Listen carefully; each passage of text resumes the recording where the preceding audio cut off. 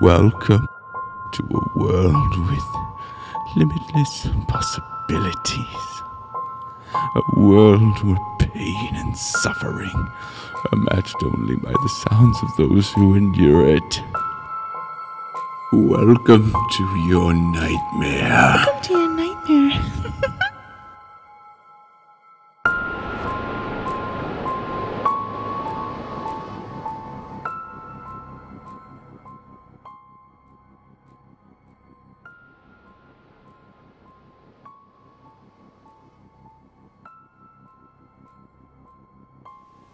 Hello everyone and welcome back to Nightmare. Tonight's a big night because I'm very excited to announce that we have been upgrading our systems, our software, our hardware, all to give everyone a better listening experience. And I do want to thank everyone who has been faithful listeners throughout this podcast. I know we've been on and off throughout the years, but this is something that I do really enjoy doing for everyone. Which brings us to tonight's episode. Tonight's episode is called I Work in a Robotics Lab, and Now I'm Going to Die There. Credited to Hotel Entropy. On Reddit, no sleep.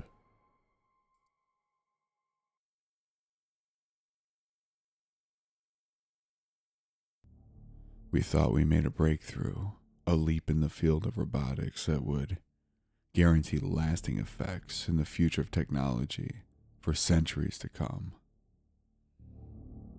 Although I suppose that this part is still accurate.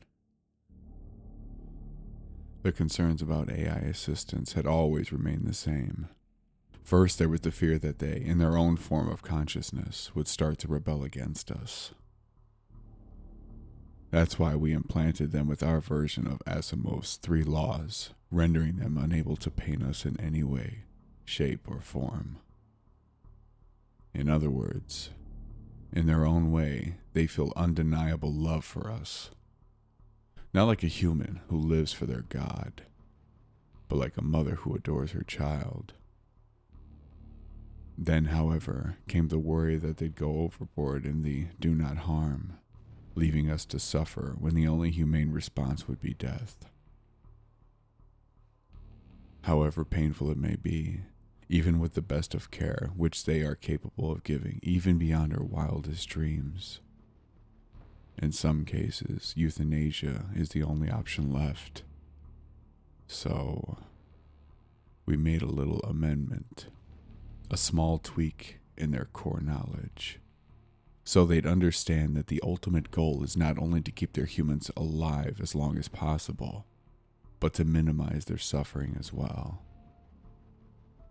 We were incredibly excited, and so were our investors, and why wouldn't they be?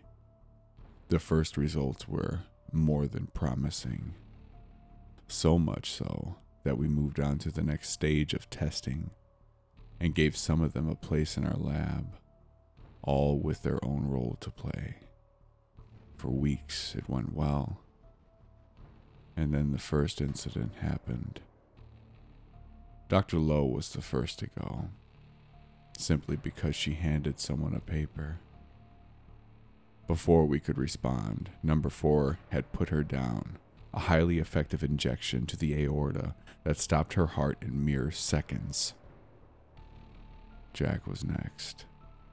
While he was trying to solve the problem, messing with number 2's wiring, he tried to tell them everything was fine, but they didn't hear his desperate pleas. And there were many more after him. So we begged our bosses to stop the experiment, to no avail.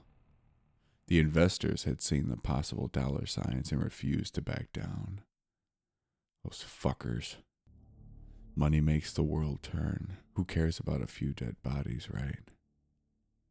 Out of desperation, we even started a strike, with only terrifying threats as a result. Most of us have families we want to protect, you know? They're not even letting us leave anymore. Not until we solve the issue. but it can't be done. They're not letting us make any more changes, not allowing anything to get in the way of giving us the best possible care. They love us so very much. The thing is, us human beings are fragile things, meant for pain because of our peach skin and general clumsiness. Cuts, bruises, burns, and all kinds of silly things that are absolutely fine. We tried to explain it to them, but they don't want to listen. They simply want to take our pain away, and they found the most effective way to do it. We learned we could try to cover it and hope for the best, but many got found out nonetheless. Now I'm sitting here with a bloodied, broken leg as I'm desperately trying to warn all of you. It was a stupid accident, I'd say. A tumble down the stairs. I tried pushing the bone back in or to hide it in any way, but it simply isn't possible. My screams were drawing too much attention as it is. Ridiculous, isn't it? Normally this would be a surgery, a couple of months of recovery, and I'd be as good as new, but now there's no possible way I can leave the building or hide it from them. So, though I will try my hardest to survive, it seems my fate is sealed. After all, they wouldn't want me to suffer. They love me so very much.